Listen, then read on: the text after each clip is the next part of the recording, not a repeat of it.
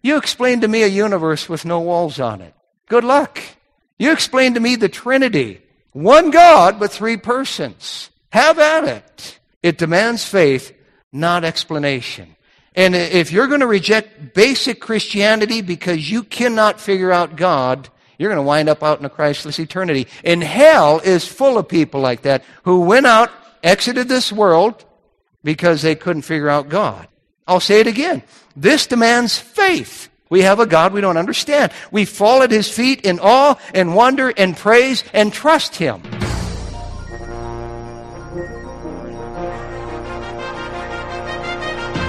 The Bible says that the gospel of Christ is the power of God unto salvation. Welcome to Pulpit Power, featuring Pastor Tony Skeving, Senior Pastor of Fargo Baptist Church in Fargo, North Dakota. Today's message was previously preached before a church audience. And now, here's Pastor Skeving.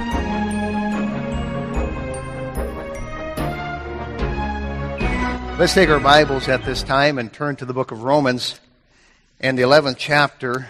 And as I said earlier today, all good things must come to an end, right? And so it is with this series. We've been studying what God is like. And we've seen a number of qualities and attributes and ways of God and ways of describing God over these past few weeks. And it's all kind of wound down to this, what we called earlier today, the grand finale, that God is incomprehensible. And by that we simply mean impossible to fully understand. And so we just trust Him. Here in Romans chapter 11, we pick it up in verse number 33. It says, "Oh, the depth of the riches, both of the wisdom and knowledge of God. How unsearchable are His judgments, and His ways past finding out. For who hath known the mind of the Lord, or who hath been His counselor? Or who hath first given to Him, and it shall be recompensed to Him again? For of Him, and through Him, and to Him, are all things, to whom be glory forever and ever." Notice these words in verse 33, the word depth. Notice the word unsearchable. Notice this expression, past finding out. It would certainly describe our God and the fact that He is incomprehensible. We cannot comprehend Him, and so we trust Him. Let's pray before we get started. Father, we just pray now that You'd help us to listen carefully, help our trust in Thee to grow, help our love for Thee to be fostered and cultivated. Father, how I'm just praying now that we'd come to a greater understanding of the person of God, a subject so vast and immense we can't begin to study it with understanding fully. Father, we just pray now that You would help us now to seek to know Thee, as Paul said, but Father, to trust what we don't know. We just pray and ask it in Jesus' name. Amen. There was a man by the name of William Beebe who lived about the time of Theodore Roosevelt. Both of these had extensive knowledge of nature, and we know of Teddy Roosevelt's love of nature and even his exploits in this state. But William Beebe was no armchair scholar either. He had an extensive knowledge of nature. In fact, he had explored the jungles of Asia and South America, and he'd gone even to the bottom of the ocean in the world's first bathysphere. Well, Beebe had a lot in common with Roosevelt, who also loved nature, and oftentimes Beebe would visit Saginaw Hill. And as Beebe recalled, he and the president went outdoors after supper, and they wanted to see who could first locate the Andromeda Galaxy in the constellation of Pegasus. And so anyway, they would gaze out there and find this tiny smudge, really, of starlight or dust, if you will. And it was either Beebe or Roosevelt who would say, "That is the spiral galaxy of Andromeda. It is as large as our Milky Way. It is one of hundreds of millions of galaxies. It is 750,000 light years away. It consists of 100 billion suns, each one larger than ours." Well, after that had sunk in, Roosevelt used to flash his famous toothy grin, and he would say, "I think we're small enough now." And with that, they would retire to bed. You know, all we have to do is go on a clear night and look at a universe that has no walls, and it would put us in our place, wouldn't it? Because we have a great God, and our universe is limitless, and so is our God. Now, it's important that we understand we're not going to understand everything about God, but we don't want to freeze and not seek to know what we can know about Him. I mentioned earlier those who just say, I can't see the next step, so I'm not going to take it here. Well, when we respond to the light that we have, we're given more light. That's a biblical principle. And so, if God is incomprehensible, it doesn't mean we give up on Him. He wants us to know Him. I mentioned earlier today, the God of the world of Islam, Allah as He is called, who really isn't the God at all, but their God that Muhammad invented, you can't know Him. He stands aloof and afar off from His creation, and they believe He is too high and mighty to mess with His creation.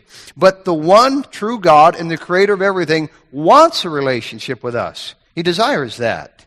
In fact, we read earlier today that the people that do know their God shall be strong and do exploits. And I said I couldn't fully serve a God that I couldn't know. I don't know about you, but God wants us to know Him, and we are still bound to be, it's bound to be beyond us at times, but yet nonetheless He wants us to know Him.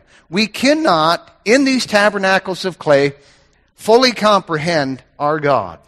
The psalmist said in Psalm 36:6, "To God thy judgments are a great deep, O Lord." And they are. Thy judgments, your ways, are a great deep, O Lord. Richard Baxter put it this way: you may know God, but not comprehend Him. Charles Wesley put it this way in the chorus of a song: Hail, coessential three, in mystic unity, Father, Son, and Spirit hail, God by heaven and earth adored, God incomprehensible, one supreme almighty Lord. One supreme almighty Lord. And then there was Samuel Wesley, who put it this way in a chorus: Hail, Father, whose creating call unnumbered worlds attend, Jehovah, comprehending all, whom none can comprehend. We are incapable. That's what the word incomprehensible means. We cannot fully understand God.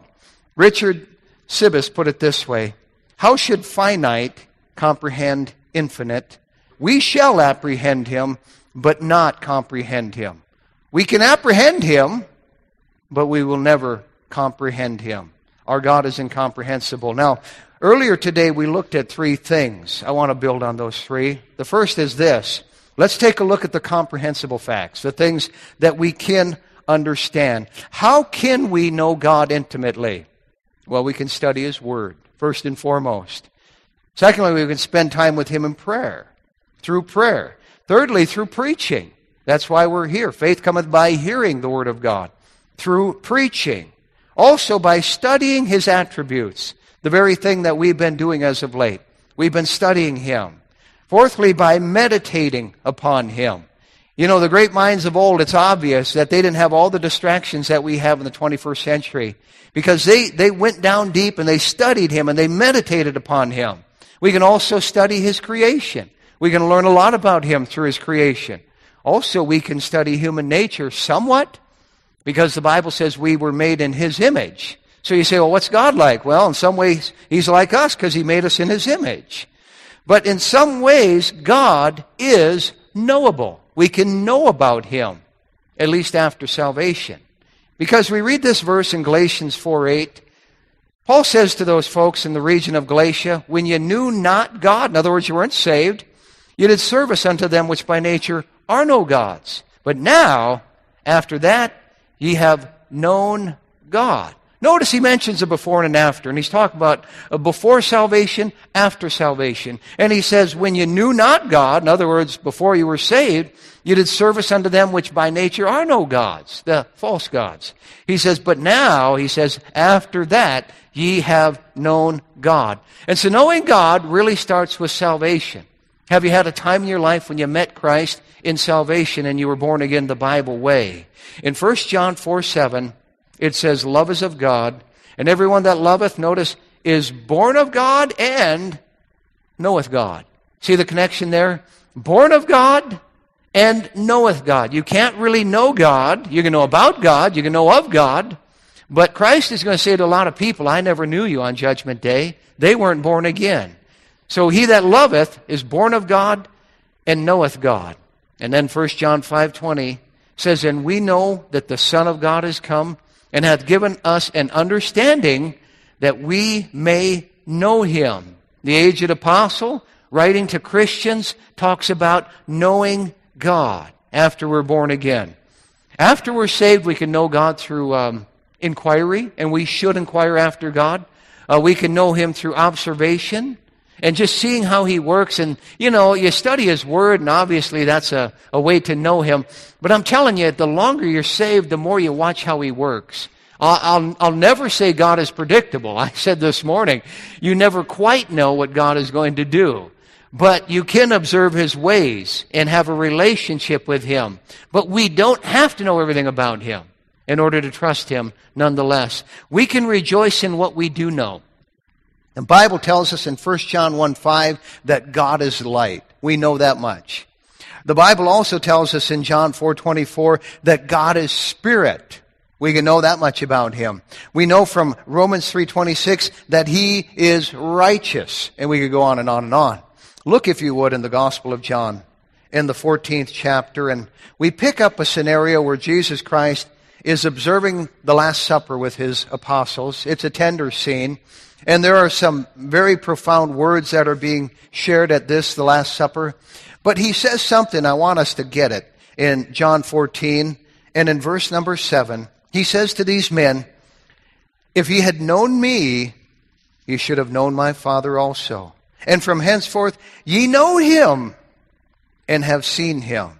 Of course, Philip says, "How could that be?" And Jesus makes it clear, if you've seen him, you've seen the Father. But notice again in verse 7, "If ye had known me, ye should have known my Father also. And from henceforth ye know him and have seen him." Now, why would Jesus Christ say that if it wasn't true? We can know him through Jesus Christ.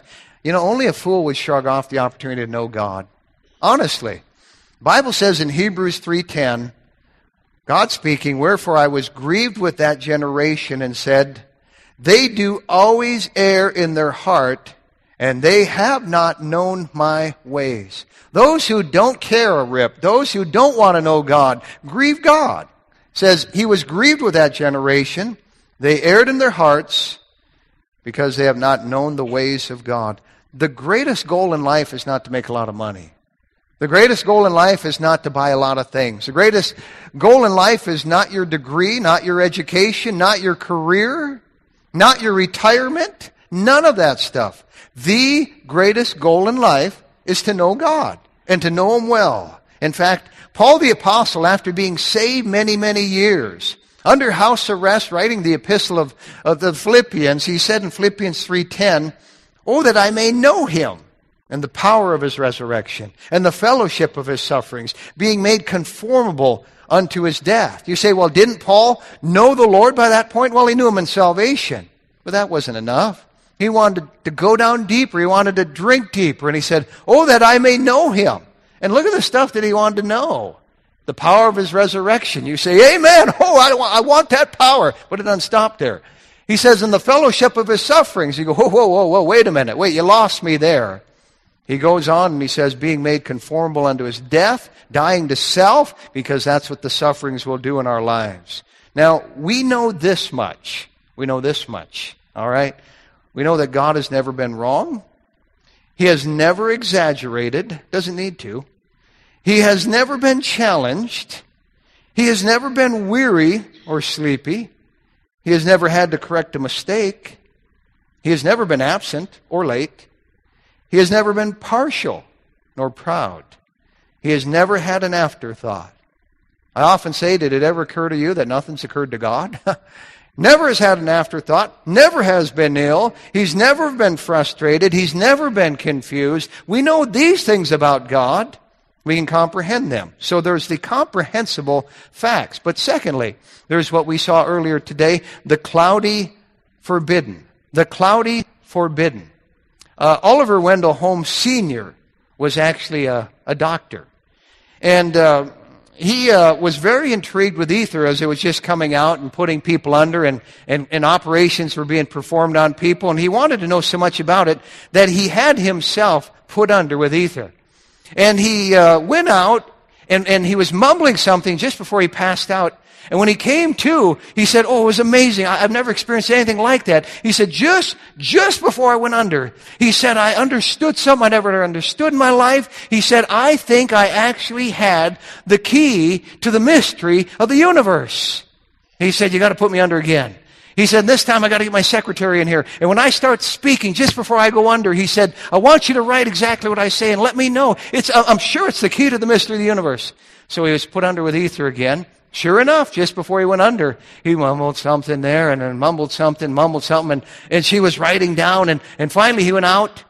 And when he came to, he said, well, what did I say? What did I say? And she said, well, you said that the entire universe is permeated with the strong odor of turpentine. Yeah, wow, he really solved it all, didn't he? No, we're not going to figure it out. There are some things that are cloudy. There are some things that are forbidden. They're obscure. They're inexplicable. They're unclear. They're difficult. We're just never going to understand it. You know, we find this verse in Proverbs 25:3 that the heaven for height and the earth for depth and the heart of kings is unsearchable. You know, if the heart of kings is unsearchable, what about the King of Kings? Can you imagine all that's in the heart of the Lord Jesus Christ? It is absolutely unsearchable. Nobody can figure it out. In fact, our text said, oh, the depth of the riches, both of the wisdom and knowledge of God. How unsearchable are his judgments. Notice, and his ways past finding out. His ways are past finding out. Now, we can know this much. His ways are perfect. No question about that. Psalm 18:30, it says, as for God, his way is perfect. The word of the Lord is tried. He is a buckler to all those that trust in him. And we talked about that earlier today. We'll talk about it again. He's going to be a buckler to those that trust him, but as for his ways, they're perfect. His knowledge is perfect. It doesn't grow. His power is perfect. That doesn't grow. Mankind is continually growing in knowledge and other things, but not God. In fact, turn to 1 Corinthians chapter 1, if you would. It is foolish to think for a moment that we've got it all figured out.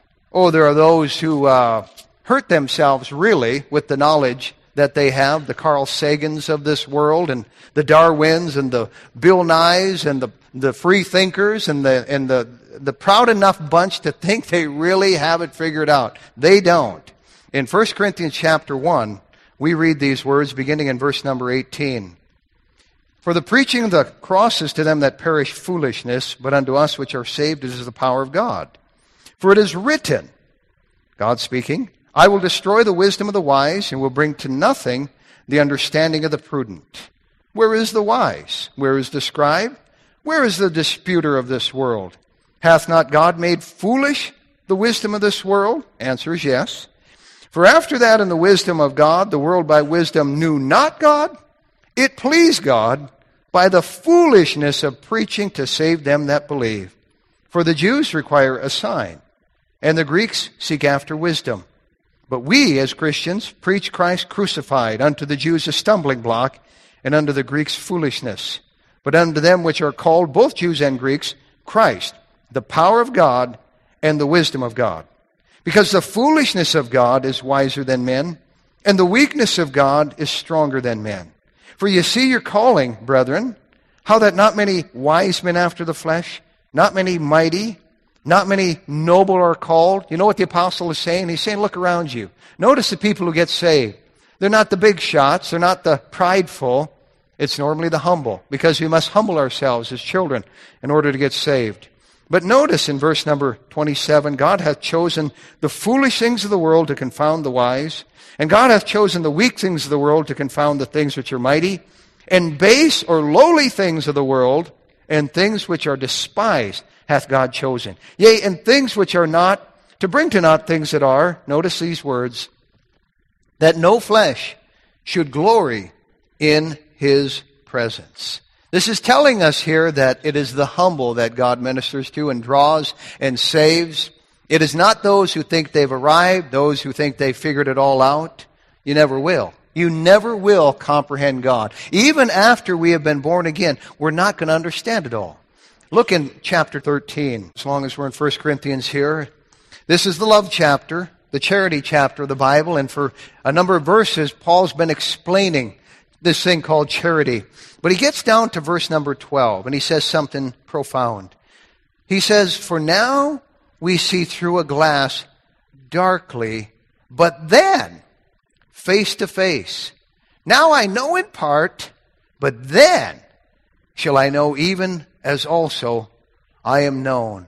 Paul says it's kind of cloudy right now. It's kind of skewed. It's kind of fuzzy. We see through a glass now. We don't fully understand all this stuff. He says, but then it's going to be like face to face. Now I know in part, but then, that is on the other side, shall I know even as also I am known. You know, we talked about Job earlier today, and he spent chapters trying to figure it out. But, you know, in heaven, right now, even as I speak, he's going, I figured it out now. I understand why I went through all that. God knew what he was doing. Folks, God operates in a league all by himself. I've been reading in Exodus recently in my own private devotional time, and I noticed in Exodus chapter 8, 3 times we find this expression, that thou mayest know that there is none like unto the Lord our God. There's none like unto the Lord our God. He's in a class all by himself. He shares center stage with nobody. He's in a league all by himself, and there is none like unto our God. We can never begin to understand God. You know what the best we can do would be? I want you to turn to the book of the Revelation, if you would. I'll show you what the best that really we can do, or at least God can do to help us to understand him. What God will do in the Bible, and you'll see this often, is use words like likeness or like. In fact, if you study Ezekiel, it's describing stuff, and here's an appearance of something that says it's like unto this, and within the likeness of that, and it's because there's really nothing that we could compare it to, really, to understand it. You find that here in the book of the Revelation as you find the Lord Jesus Christ making an appearance to John on the Isle of Patmos, and you pick it up in verse number 13. Revelation 1:13. John writes, and he says, "And in the midst of the 7 candlesticks, one like unto the Son of Man, clothed with a garment down to the foot, and girt about the paps with a golden girdle. His head and his hairs were white like wool, as white as snow, and his eyes were as a flame of fire, and his feet like unto fine brass, as if they burned in a furnace, and his voice as the sound of many waters. And he had in his right hand 7 stars, and out of his mouth went a sharp 2-edged sword, and his countenance was as the sun shineth in his strength. And when I saw him, I fell at his feet as dead. And he laid his right hand upon me, saying unto me, Fear not, I am the first and the last. I am he that liveth and was dead. And behold, I am alive forevermore. Amen. And have the keys of hell and death. But notice, John's writing and he's saying, he's like this, it's as that. And you say, well, what did Christ really look like? Well, John describes it here the best he could because it's beyond our comprehension. You know, there are some things throughout the Bible that God gives us, even allegories, to help us to understand him. We've studied the book of Hosea in the church here, and we've studied how God took a prophet like Hosea and told him to go marry a prostitute, and Hosea did, and she ran around on him, and he kept going and bringing her back home, and she was unfaithful, and he stayed true to her, and you say, now I can understand a little bit the love of God, how God really loves us here. You know, there are a number of examples in the Bible that God gives us to show us kind of what he's like, but we still aren't going to get it. And we often try to reduce God to something that is coherent and manageable and explainable, but we'll never put God in a box. Never. He cannot fit into our mold. He will not fit into our mold. He is too high. He is too deep. He is too beyond our understanding. He is God. So, what do we do? Well, we've looked at the comprehensible facts, and secondly, the cloudy, forbidden. Finally, once again, the confident faith. The confident faith in this God that we can't fully understand. It was Christmas Eve in 1875, and Ira Sankey was on a boat going down the Delaware River. He was just taking a cruise, and nobody really knew him, but being the song leader of D.L. Moody, he was famous nationwide. And his picture was on posters and things like that, and they recognized him. They said, "Oh, Mr. Sankey, won't you sing us one of your songs?" And he said, "Well, I'll sing you a song, but I'd rather sing you a song of somebody else's. I'd like to sing the song, 'Savior, Like a Shepherd Lead Us.'" So in his rich baritone voice, he began to sing it, "Savior, like a shepherd lead us," and so on. He sung one verse, and then he came to that phrase, "We are thine, do thou befriend us, be the guardian of our way." And all of a sudden there was a surprised look on a fella in the front row listening to him, and after the song was over, that man rushed up to him, and he said, "Mr. Sankey, I have a question for you. Were you in the Army during the Civil War?" And Ira Sankey said, "Yes, I was part of the Union Army." And he said, "Well, I was in the Civil War too, but I was on the Confederate side." He said, "Were you ever put out on post at night?" And he said, "Oh, many times." He named this particular place. He said, "Oh, yeah, I was doing guard duty there." And he named a particular time. He goes, "Yeah, that's where I was at that time." "Why?" He said, "Well, one night, I'll never forget it, but I was out doing guard duty, and you didn't know it, but I was just across the field from you, and it was a full moon that night, and it shone on you just perfectly, and you started singing that song, 'Savior, Like a Shepherd Lead Us.' And I took my gun, and I aimed at you, and I thought, he's never going to finish this song." And as he was just about zeroed in on his target, all of a sudden, Ira Sankey began to sing that chorus, "We are thine, do thou befriend us, be thou guardian of our way." And he stopped and he said, "I remembered growing up at my mother's knee and her singing that very song, and I thought, well, I'll just let him finish the song." And anyway, you sang a few verses of it, and he said, by the time you finished the last verse, he said, "My arms went limp by my side," and he said, "Anyone who could sing to the Lord like that, I can't shoot." You know, we have a God, a sovereign God. His ways are inexplicable, but he is a God we'll never comprehend on this side of heaven. God has a way because God is sovereign. We read this in Acts 13:10. Paul's addressing a sorcerer. He says, "Thou enemy of all righteousness, wilt thou not cease to pervert the right ways of the Lord?" There's a whole sermon there on just that expression, the right ways of the Lord. Could they be anything else? God's ways are right ways. And there are consequences if we reject the right ways of the Lord. We'll never comprehend them, but that fact leads to all denial of the Christian doctrine. And there are many who say, "Well, we don't understand it, we're not going to believe it." You know, man becomes the measure of all things when he gets that attitude. I'll say that again. Man becomes the measure of all things, and it's secularism, it's religious humanism. There's a lot of religious humanism out there. Look, no one can even reconcile two very, very basic truths. One, the sovereignty of God. The other, the free will of man. How do you reconcile those two? The election of God, the choice of man. Now, the proud think they can, and that is nothing but pride. Let me show you what Jesus said in John 3:8. He said, "The wind bloweth where it listeth, and thou hearest the sound thereof, but canst not tell whence it cometh and whither it goeth. So is everyone that is born of the Spirit." You can't even explain the wind. You can't even figure out the wind. And that's what it's like when somebody's born again. You know, you've got divine sovereignty and you have human accountability, and they're both true. And they're both taught in the Bible.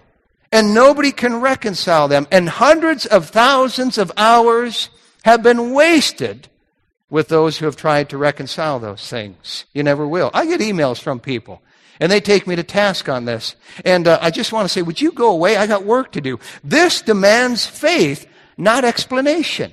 I'll say it again. This demands faith in a God that's so high beyond us, we cannot understand it. And so we don't try and explain it, and it's just a tiny example.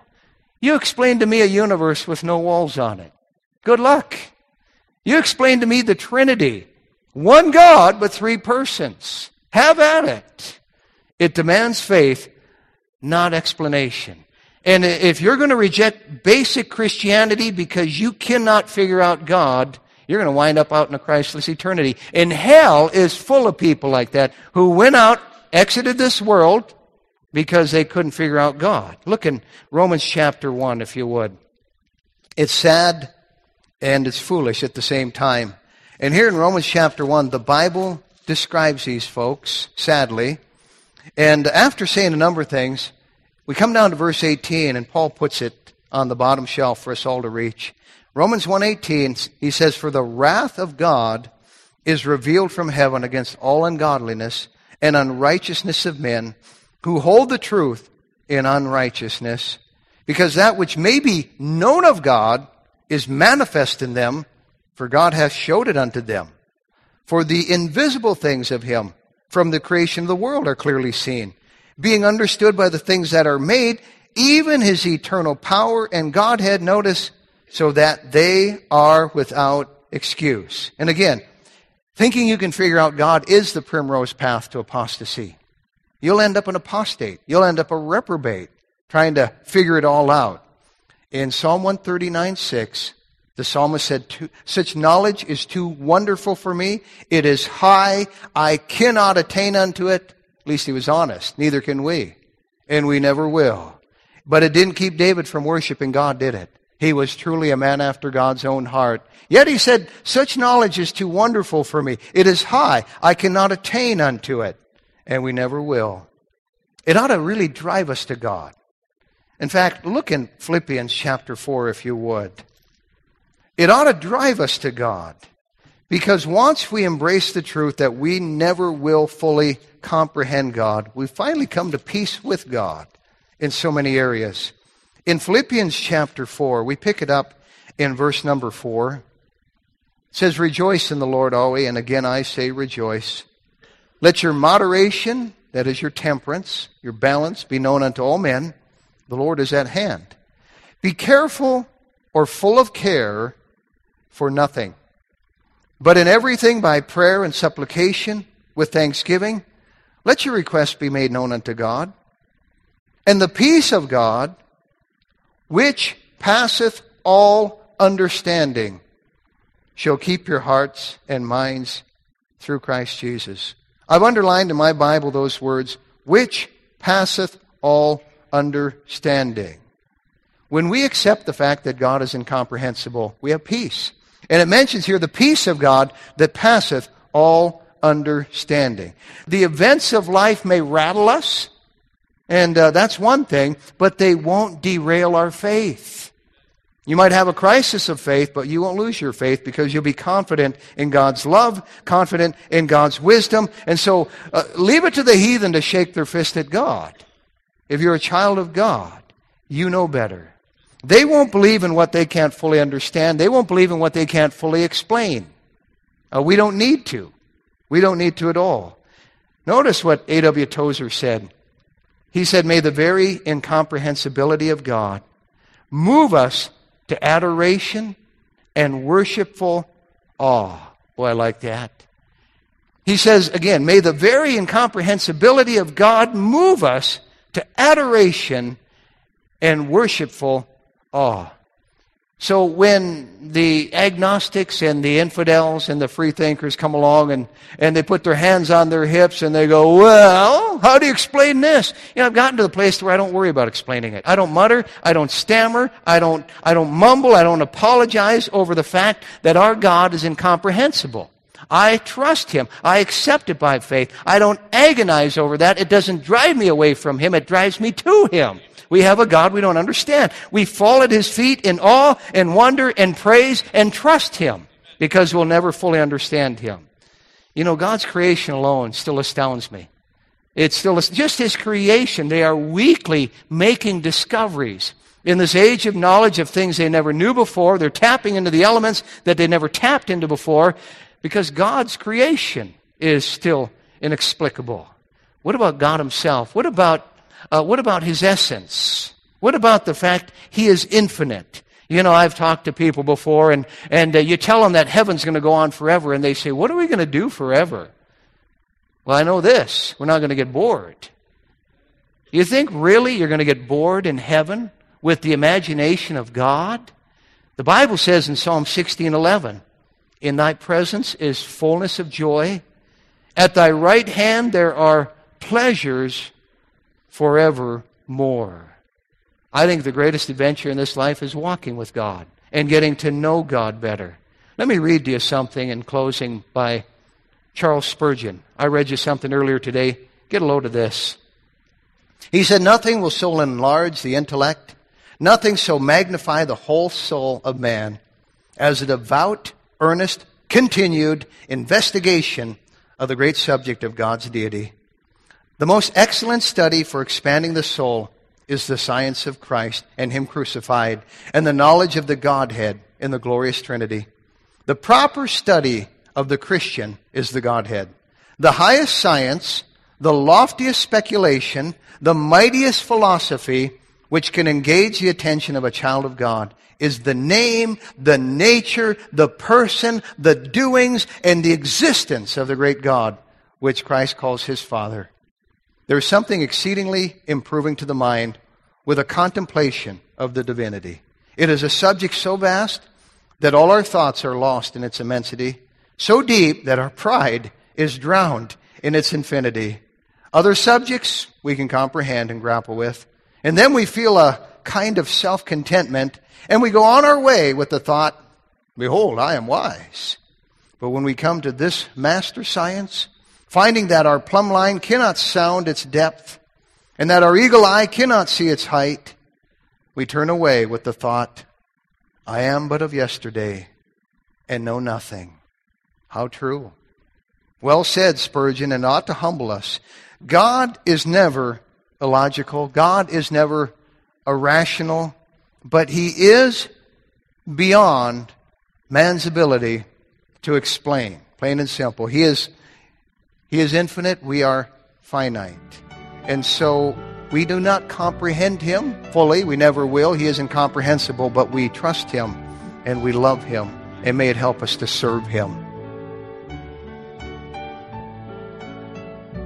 You've been listening to Pastor Tony Skeving of the Fargo Baptist Church in Fargo, North Dakota. If you would like a CD of today's message, you can obtain one by sending a gift of $2 to Fargo Baptist Church, 3303 23rd Avenue South, Fargo, North Dakota, 58103. That address again, Fargo Baptist Church, 3303 23rd Avenue South, Fargo, North Dakota, 58103. We hope you'll join Pastor Skeving next time right here on Pulpit Power. Pulpit Power is a production of Heaven 88.7.